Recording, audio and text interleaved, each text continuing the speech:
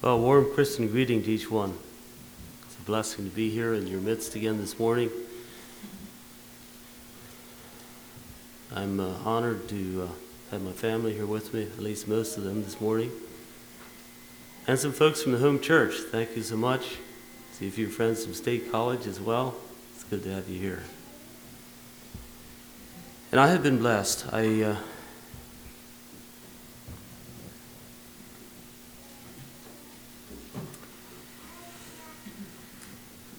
want to thank Brother Kinley for picking up on the theme this week. It's been a real blessing. Last night, Brother Nathan picked up on something that I really enjoyed as well. You've got a lot of chess players here. I was impressed.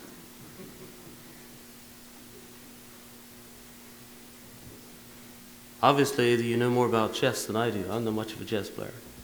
And so I appreciate some of those insights last night, this morning as well. It's been a blessing. Thanks, brethren. Tremendous to work on the, when you can all get up and speak the same things. It's just a real blessing. So I appreciate that very much.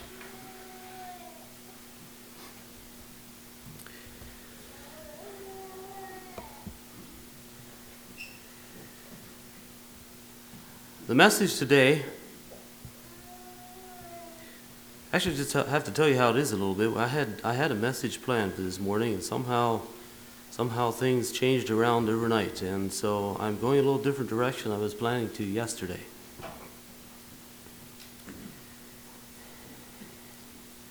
It's a message that I believe is important for all of us. It's a message that continues to be a part of that game of life that we're all playing.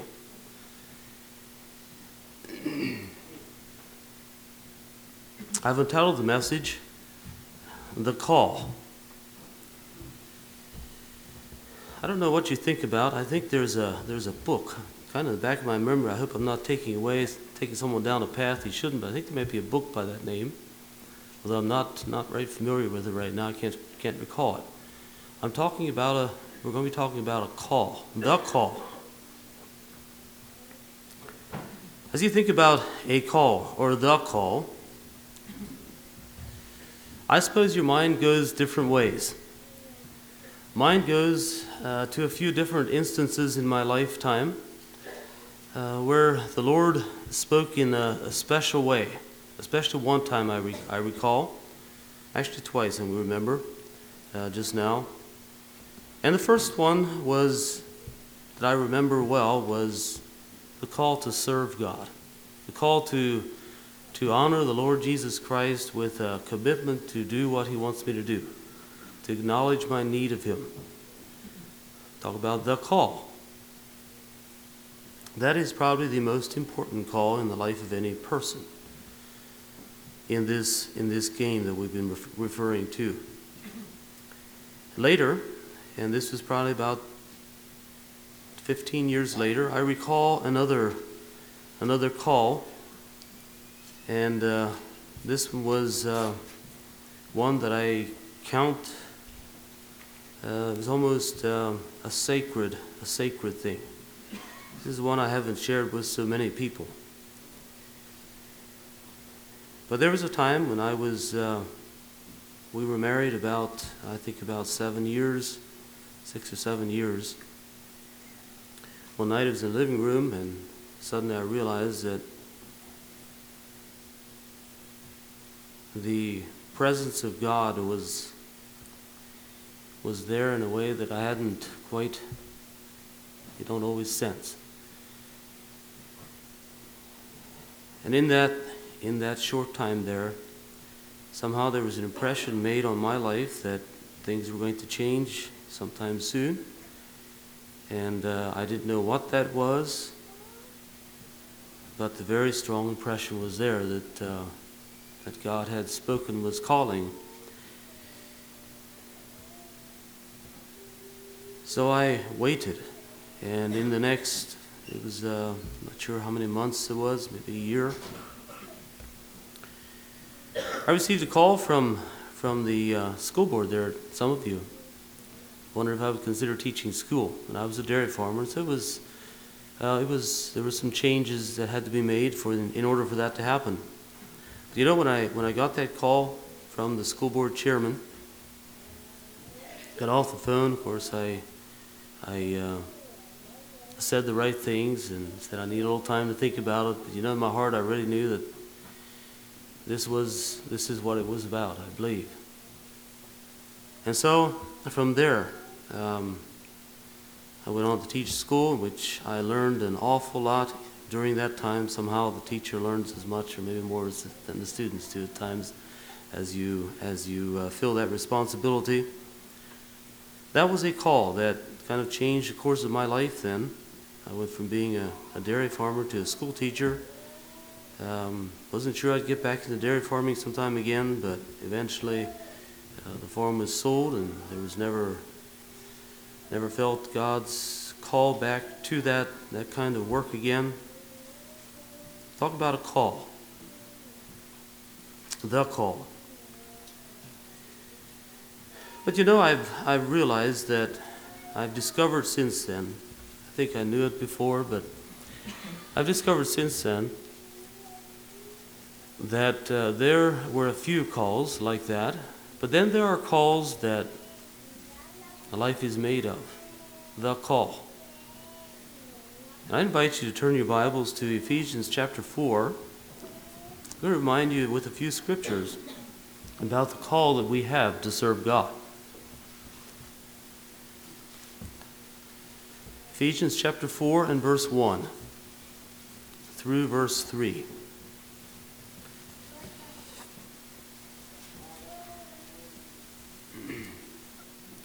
I, therefore, the prisoner of the Lord, beseech you that ye walk worthy of the vocation wherewith ye are called, with all lowliness and meekness, with long-suffering, forbearing one another in love, endeavoring to keep the unity of the Spirit in the bond of peace.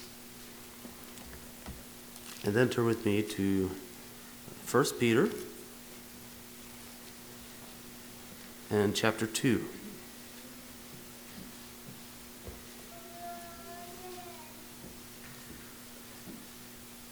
1 Peter chapter 2, I'd like to start reading verse 9.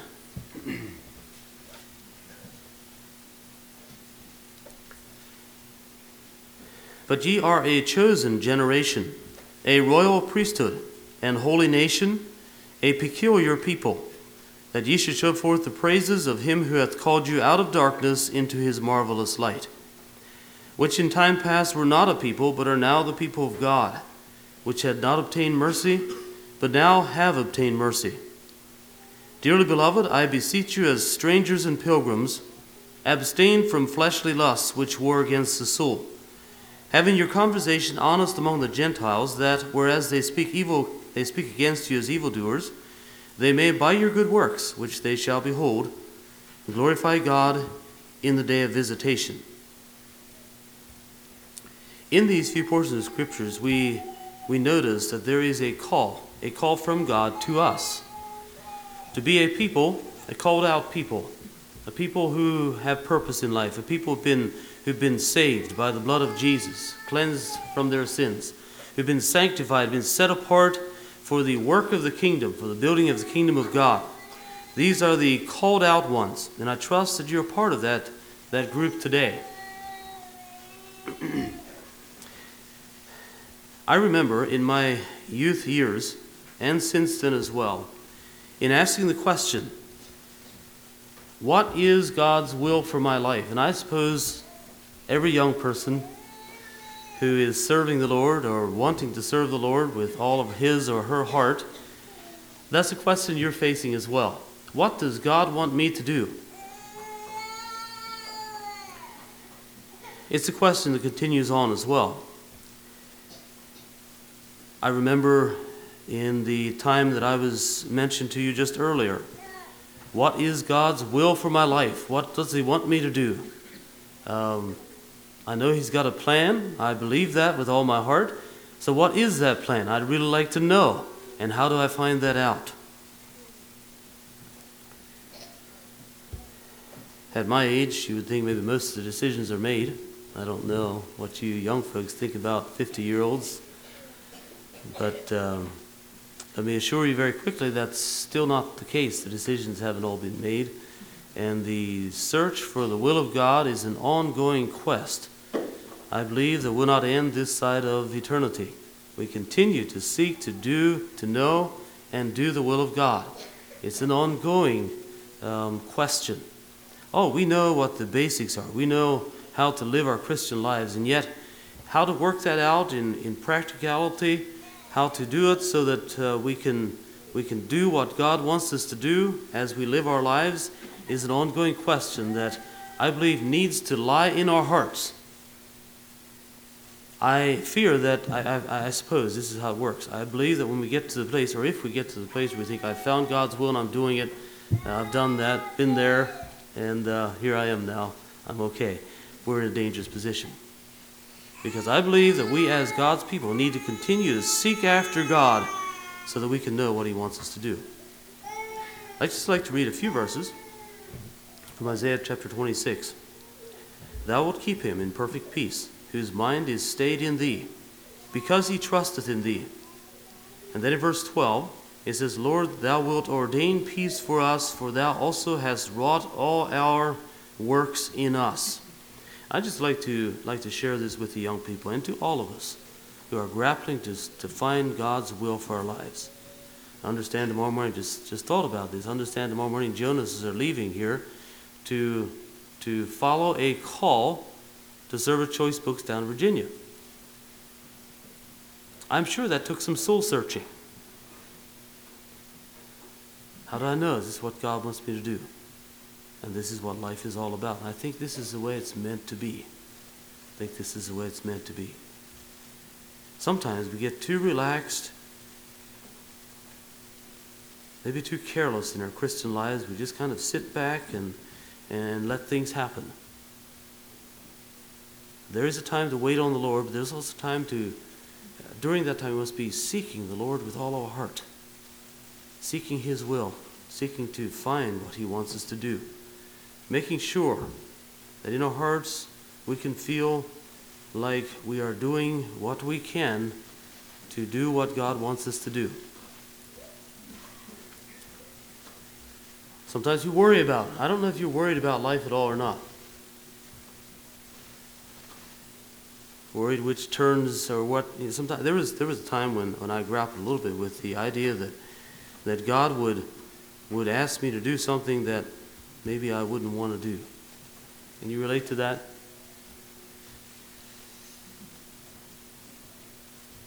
Thou wilt keep him in perfect peace, whose mind is stayed in thee, because he trusts in thee.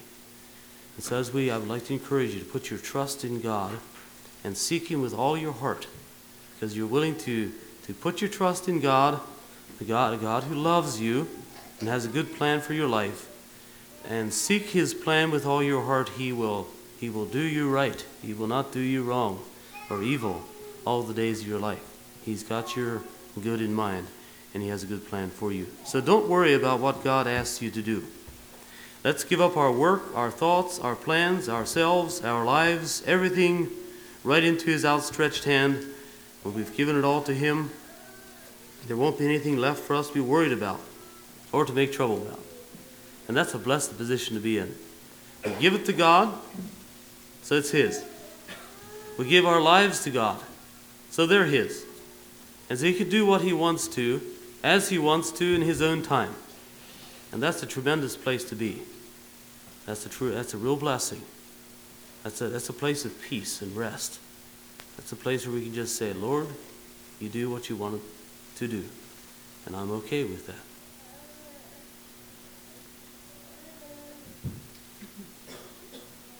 You know, as I think about life and I think about the kingdom of God,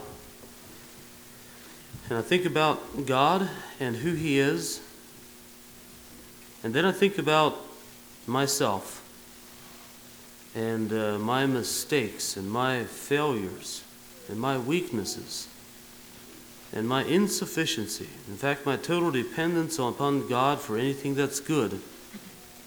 it amazes me that God actually uses us to do his work. Isn't that something? It's difficult to comprehend that our almighty, all-sufficient, all-knowing, not having a need of anything, Heavenly Father desires to use men and women with their failures and shortcomings in the work of building his kingdom. But that's the way it's been down through the ages. That's the way he's chosen to work. Using people to be his feet and his hands and his lips. That's the way he works. He's still doing that and doing it that way in 2014. And he wants to use each one of us in some way or other to bring glory to his name. I don't know your names. As many of you, I don't know your names. A few of you I do. But God has a good plan for each one of you. God has a desire to reach down and put his hand on your shoulder and use you for the building of his kingdom. And Jesus says, I will build my church, and the gates of hell will not prevail against it. He's building it. And he wants to use you in the work of building that kingdom and making it bigger. And I don't know, can you make the kingdom of God better? I'm not sure. But making it, he's looking to you to make, he wants to use you to contribute to the building of the kingdom.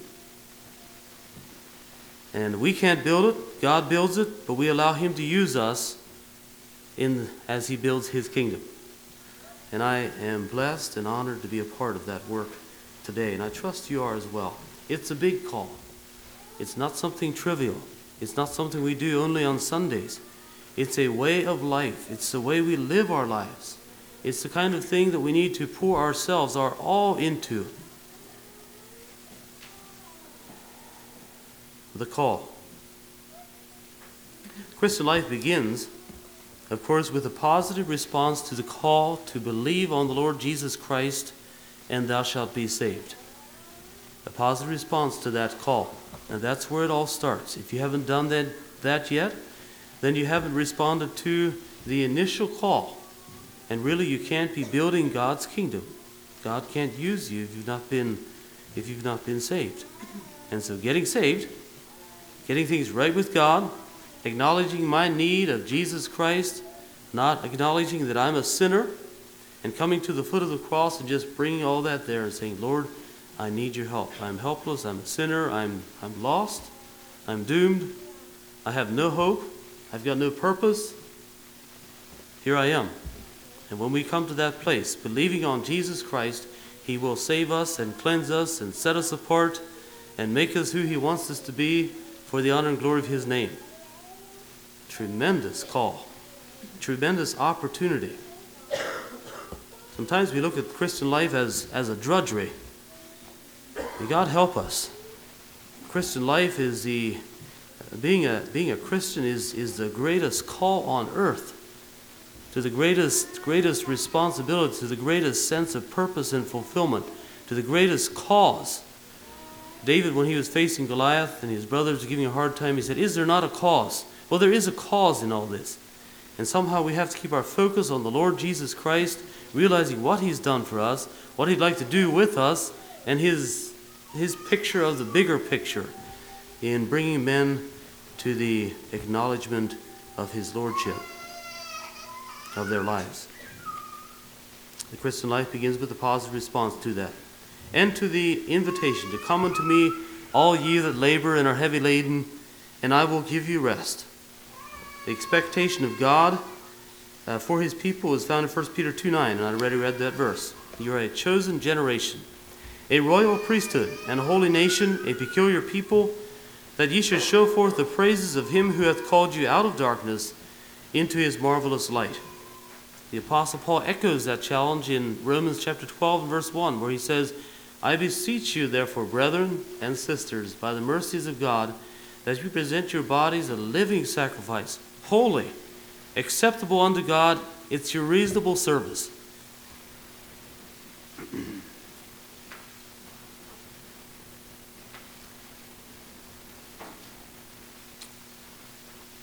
And by God's grace, we are set apart, sanctified, called to various responsibilities. I painted the call as something big at this point. We're talking about the call to serve Jesus Christ, all right, to give our lives to Him. Talking about the call of, we'll stop there just now. And I'd like to make this a little more applicable to us today. Sometimes we look at the call, and I don't know what you think about as a big way to serve God. You know, there's things we can do, and we're kind of okay with doing those things sometimes. But then there's those calls that we think, well, you know, if I would get a call like that, then I would just pour myself into serving God. If I would get a call to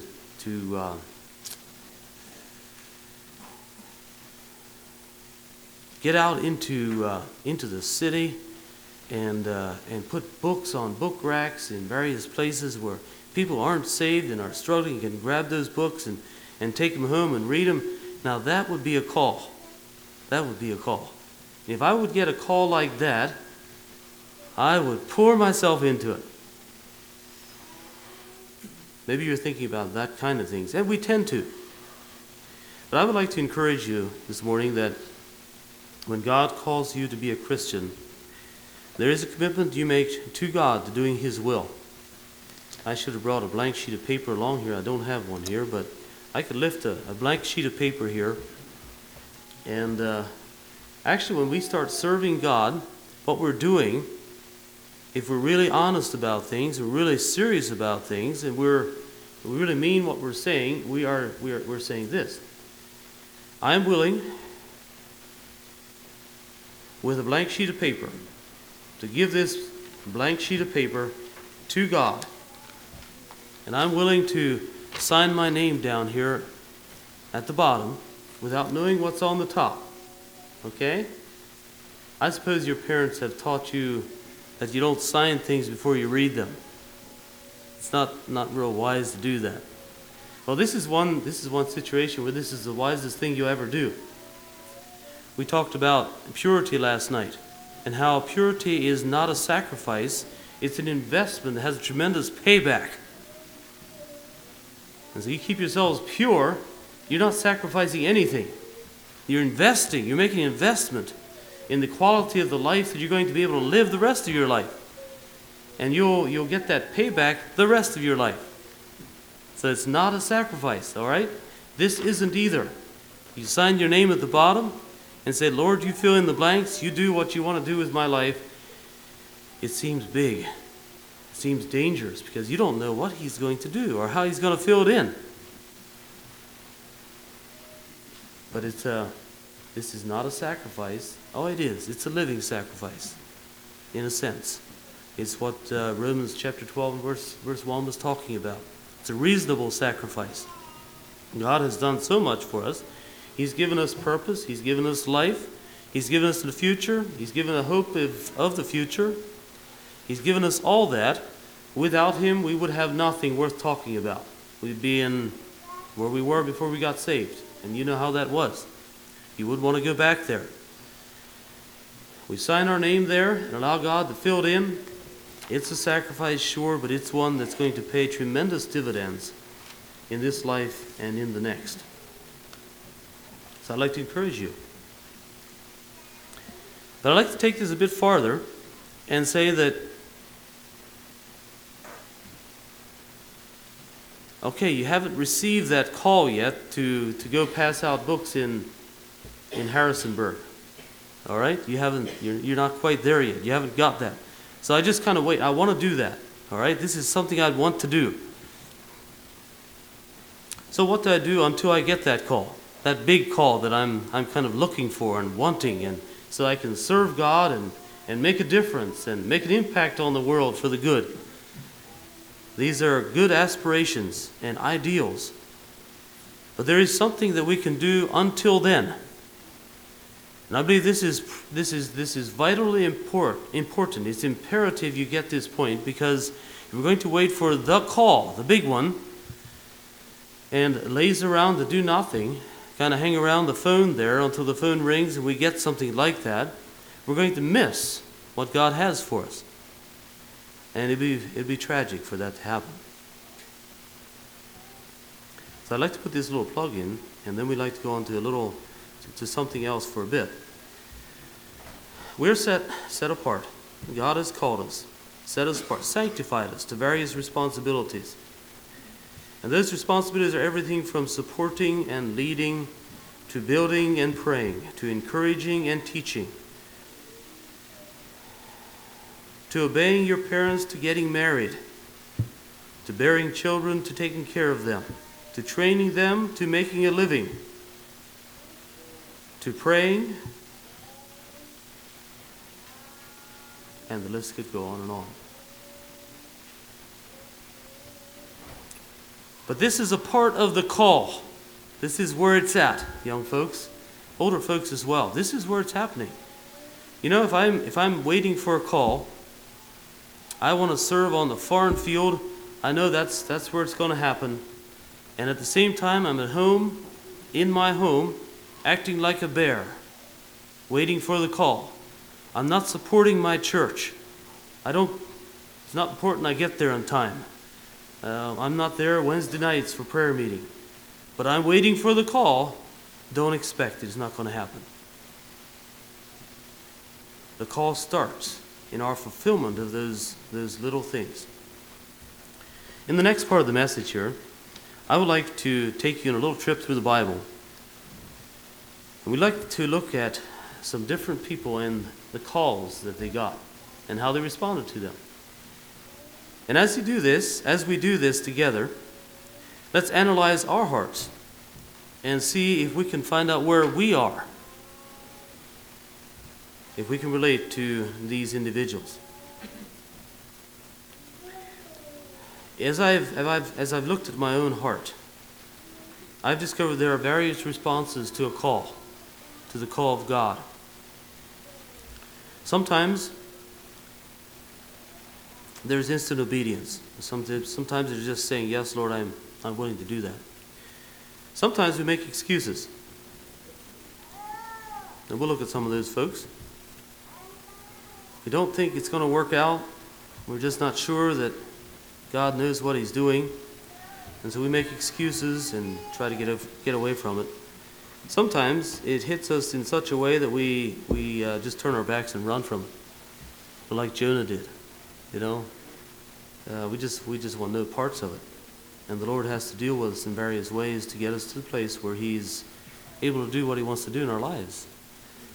So let's look at these folks. And we're not going to turn to all these scriptures. I'm just going to mention them. You think about them. These are familiar folks to us. Abraham in Genesis chapter 12 and verse 1. God's command to him, get thee up and get thee out to a land that I'm going to show you. You don't know anything about. Big call, wasn't it? Can you imagine that one? Get up and go. I'll show you as you go. Can you imagine what our relatives would have said about something like that? It's not even responsible. God is a God of order. How can you do something like that? Think about your family. But Abraham got up and went. Prompt obedience. Think about Moses. Out in the backside of the desert, in Exodus chapter 3, God speaking to him, He said, come now, I'll send you to Pharaoh. I've got a job for you to do. You need to go before the king of Egypt. I know he's a hard man, he's a tough man to work with, but I've got some lessons I'd like to teach him, and I want you to be my mouthpiece. Moses wasn't at all interested. Excuses and protests. Who am I? They won't believe me. I've got a slow tongue. I can't speak. I'm no preacher. I'm not a teacher. Get someone else. Someone else could do it better. That was Moses. Noah. Here was another, and these are all big ones. These are big to folks, you know? What may look big to me doesn't look so big to you, maybe. But when God calls, often it's something that kind of jerks you a bit. It makes you realize that, there's something needs to happen here, and I've got my part to do, and God wants to do something, and yet, I'm not sure I want to. Noah, think about what he did. He built an ark. God's call for him was to build an ark. A boat the like of which had not been built up to that point. And I suppose, I don't know if they had a problem with finding jobs back in that area or not, but I suppose they were glad for the work, because it was a lot of work building that huge boat. But Noah had a job, and he had a vision, and he obeyed, and he built an ark to the saving of his house. He was willing to make a sacrifice, do what God wanted him to do, allow God to use him. And as he allowed God to do that, God actually used his obedience to save him and his family. That's actually what obedience comes down to. The ark, the boat that we're called to build, the boat of obedience, is the boat that we need to get on to get saved. Actually, it's what saves us in the end. And so I'd like for you to think about that as you think about either accepting or rejecting a call that God might be putting in your heart. That very call may be the means whereby God is going to use to save you and your family. Obedience is something that's very important if we're going to please God. A faith in doing. In fact, the Bible tells us that without faith it is impossible to please God. And so as God calls, there is a step of faith that needs to be taken. Because if we don't step out in faith to do what God has asked us to do, we are not obeying God, and we can't please him if we don't obey and show that faith by our actions. Elisha, in 1 Kings 19, had a question. May I go back and kiss my father and mother goodbye?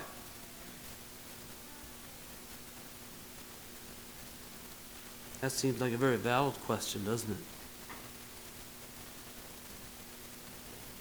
Samuel, a young lad consecrated to God by his parents, and as he ministered, the Lord called him. His response was with a little coaching from his mentor: "Speak, Lord, for thy servant heareth." Isaiah, in Isaiah 6, volunteered. In a vision, he saw the Lord's glory and was tremendously awed by what he saw. And it produced a response in him that made him realize who he was and his needy condition, the fact that he was an undone person. I believe it's a very important attitude for service, is to realize that we have nothing of ourselves. But as we see God, we catch a glimpse of the glory of God, we realize that not only is God worthy to serve, but we have a responsibility to serve him. And then as he cleanses us, we see our need and acknowledge that need. He cleanses us, makes us fit for service. And the response of Isaiah after all that took place was, "Here am I, send me." He volunteered, actually ended up volunteering for the work. Already mentioned Jonah just a bit. "Arise, go to Nineveh, that great city, and cry against it, for their wickedness has come up before me." And Jonah turned his back and ran.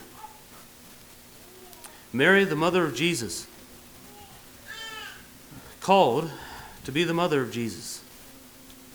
And her response to that call was, "Behold, the handmaid of the Lord, and be it unto me according to thy word." Tremendous honor, but this call cost Mary something as well. As you think about what the folks were saying and thinking, probably. Think about the little boy with the lunch who went out to see Jesus. And as he was called to share his lunch with Jesus, he did it gratefully. He did it gladly, I'm sure. Small things, sharing your lunch. The Apostle Paul had a dramatic call on the Damascus Road. The Lord apprehended him there, and he was made to realize that he was actually working against the church of God when he thought he was on God's side. Lord, what do you want me to do? Was his response. For Timothy, in 1 Timothy chapter 4, verses 12 through 14, his call came at his ordination. Just a few verses there. Let no man despise thy youth, but be thou an example of the believers in word, in conversation, in charity, in faith, and in purity. Neglect not the gift that is in thee, which was given thee by thy laying on of the hands of the presbytery. His call came at that point. Or part of his call. You know, as you think about all that, sometimes we look at various instances, experiences in our lives that we call that was a call. I felt God's call. But the fact of the matter is, the call is constant. The call is constant to respond in a proper way to God's call in our lives. Our call to be a believer. A call to be someone who is standing up for what is right. An ambassador of Jesus Christ. Doing what's the right thing to do. From situation to situation, from day to day. Doing what God wants us to do. That is the call for us. And of course then we have the Lord Jesus Christ himself, who was called by the Father to come down to the earth and give himself as a perfect sacrifice for our sin, so that we could experience eternal life, be redeemed by that blood. Jesus' response was, this is a tremendous inspiration to me. My meat is to do the will of the Father. My meat is to do the will of the Father. So what's important to me is what he was saying here. What is important to me is that I do God's will. Remember we talked about earlier that for God's people to be able to do God's will and to know God's will, they've got to study the Word of God. It must be a part of us. It must be in our inner beings.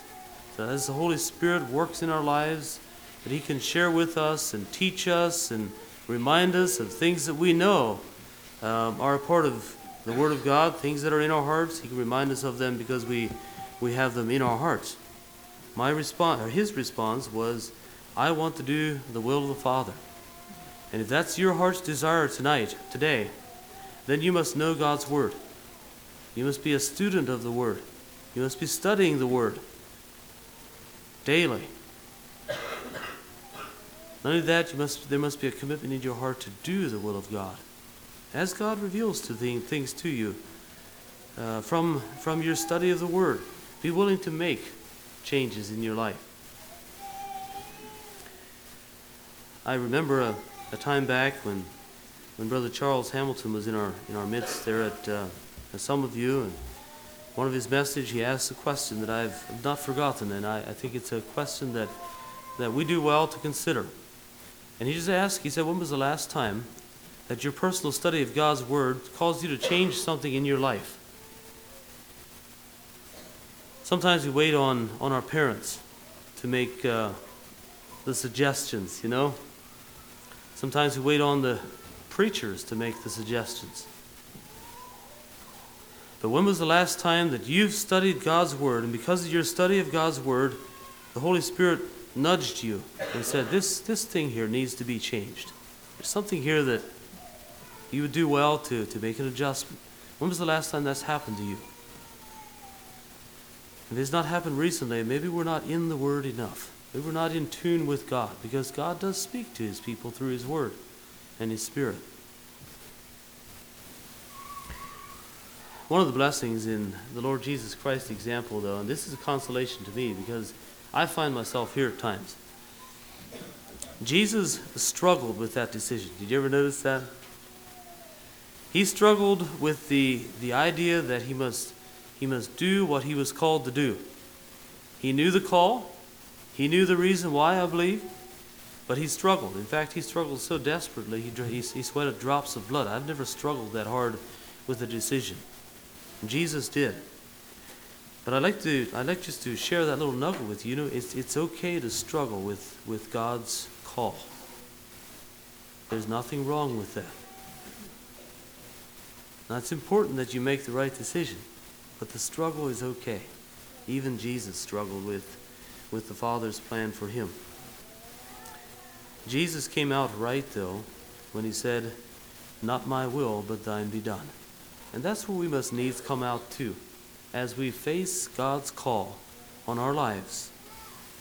Though we struggle mightily at times, we want to come out where Jesus did and say, "Not my will, but thine be done."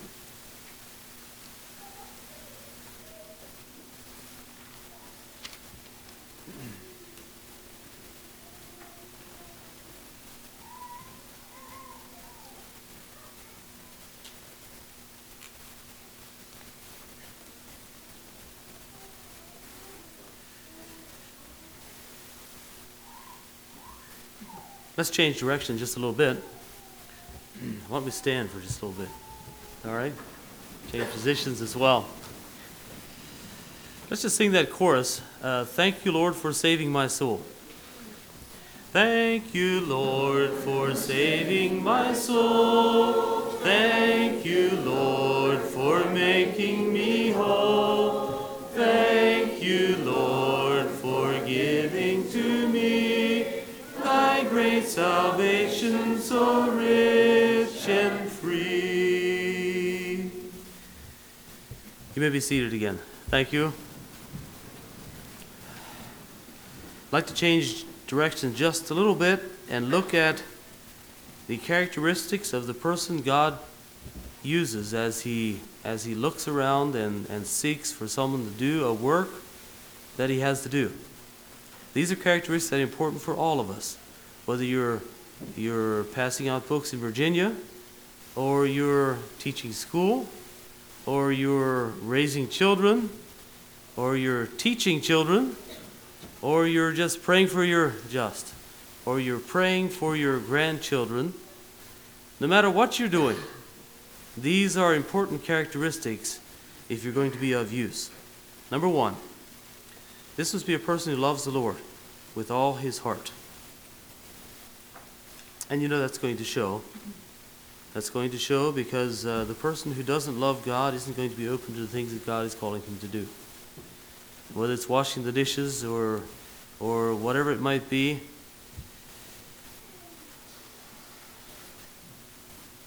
Love for the Lord is what compels us to do the things that aren't comfortable sometimes.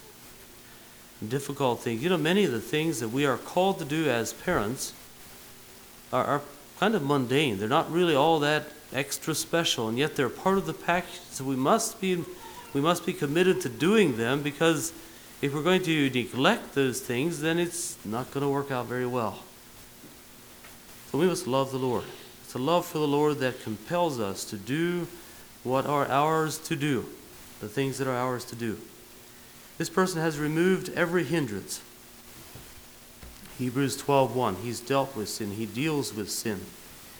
Jesus said, You're my friends if you keep my commandments. And so it's very important that as we study God's Word and we are walking with God and we claim we are Christians and we're doing the will of God and we're on our way to heaven, it's very, very important that we're doing the will of God. Let's put our foot where our mouth is. And if we say this is what we believe, then let's study it and do it. Because that's what really matters at the end. If I say I believe what God says and I'm not willing to work it out in everyday life, in practical areas of life, I'm just a sham. I'm just not an awful lot of substance there, because it's pretty easy to say things, isn't it? But it's the working out of those things that's where it's really important. That's where the proof is that we are really who we are. You know, there was a time when I built gazebos and I had a dealer, and his name was Mr. Paul Platt, and he was from Baltimore, Maryland. He was really kind of a strange, unique fellow, and I'm really not sure how I ever came in contact with him, because I did a lot of custom work for him, kind of strange little projects, but we had this going. Now, Mr. Platt was a very nice man. I enjoyed working with him for the most part.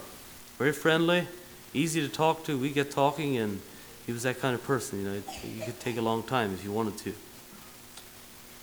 Mr. Platt had a problem, and it was the kind of problem that was very unhandy. He was not an honest man. He would tell me that I'm going to be there at 9:30, and sometimes he wouldn't show up till 1 o'clock, And I think I'm pretty scheduled. I think I'm pretty time conscious. I really like being on time, and I appreciate when others are as well. But this kind of jumped out at me. That kind of relationship is very unhandy because you're never quite sure. You're just never sure where he's at. And you have your own day to plan and your own schedule to go about, and then he didn't like it if you weren't there, So it was kind of like, that's the kind of relationship we had.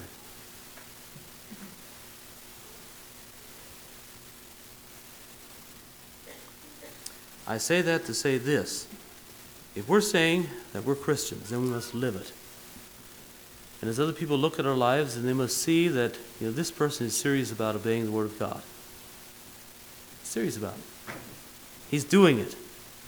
He's making an honest attempt. I know we make mistakes, and we're inconsistent at times and all that.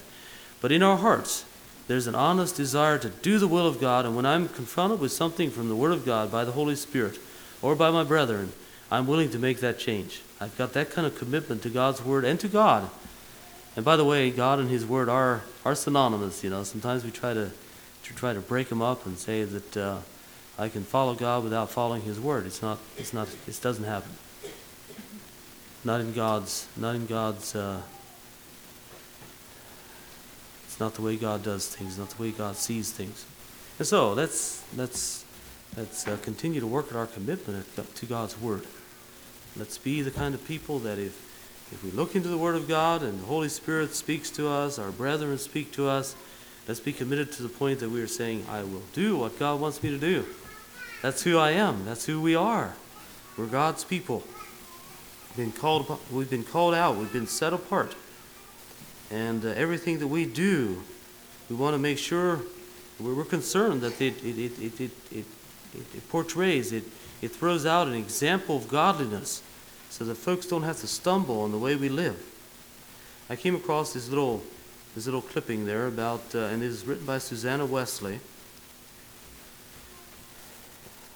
Whatever weakens your reason, impairs the tenderness of your conscience, obscures your sense of God, or takes away the relish of spiritual things.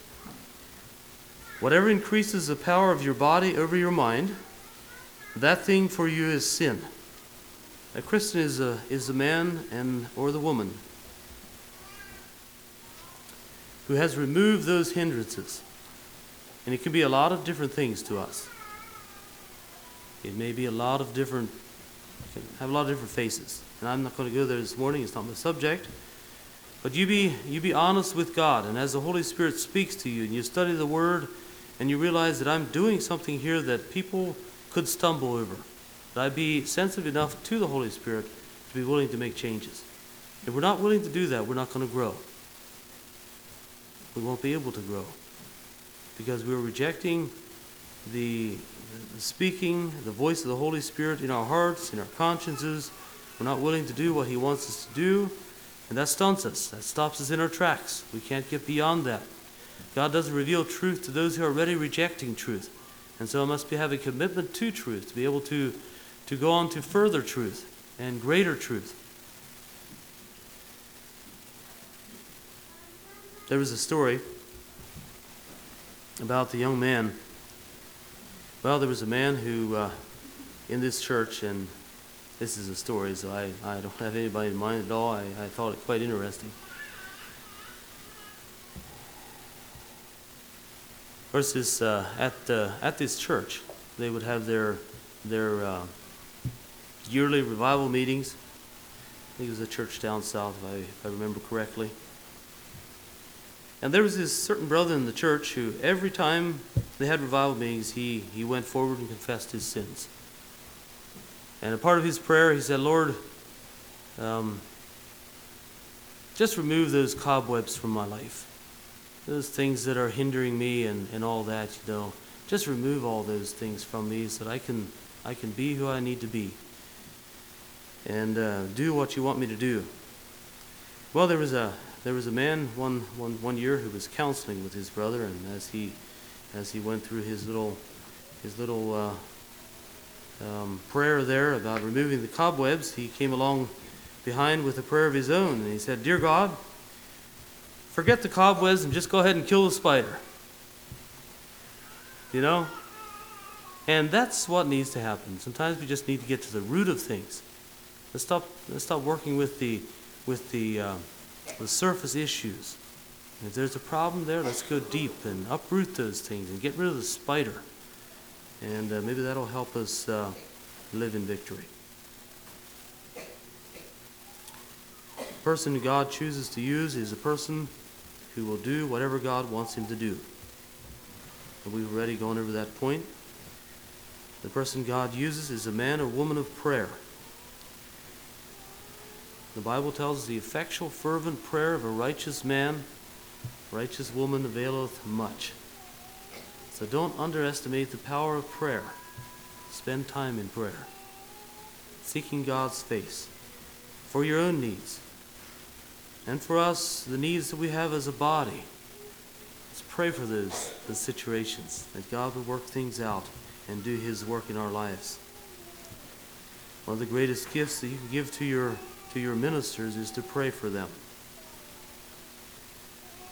The person God uses, and we've mentioned this already in passing as well, as a student of the Word. The Word is a lamp unto my feet and a light unto my path. We order our lives by the light of God's Word.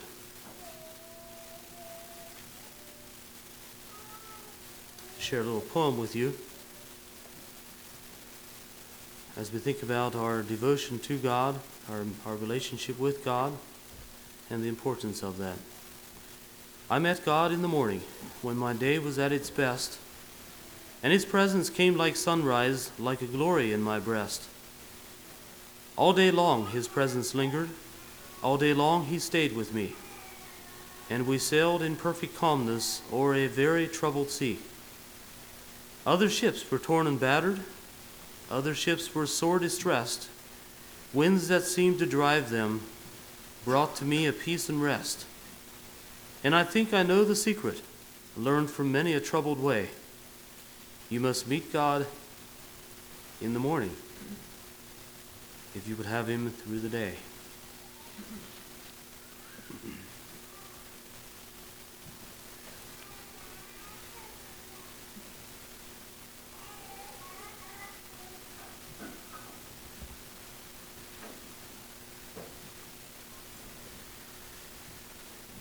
A young lady was talking to an evangelist on the subject of consecration. I don't dare give myself wholly to the Lord, she said, for fear he'll send me out to China. The evangelist replied, if some cold, snowy morning a little bird should come, half frozen, pecking at your window, and should let you take it in and feed it, thereby putting itself entirely in your power, what would you do? Would you grip it in your hand and crush it? Or would you give it shelter or would you give it shelter, warmth, food, and care? A new light came into the young lady's eyes. Oh, I see, she said, and her face shone as she went away. 2 years later, they met again, and she reminded him of their former conversation. With a countenance all aglow with holy joy, she said, and do you know, I'm going to China. And as we think about the call that the various individuals received, that we mentioned, we looked at, what a tremendous blessing.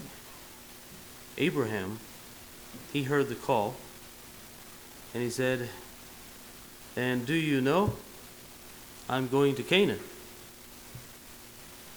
Moses struggled, made excuses, finally came to the place where God was able to use him. Not quite the way God was planning to, but he used him.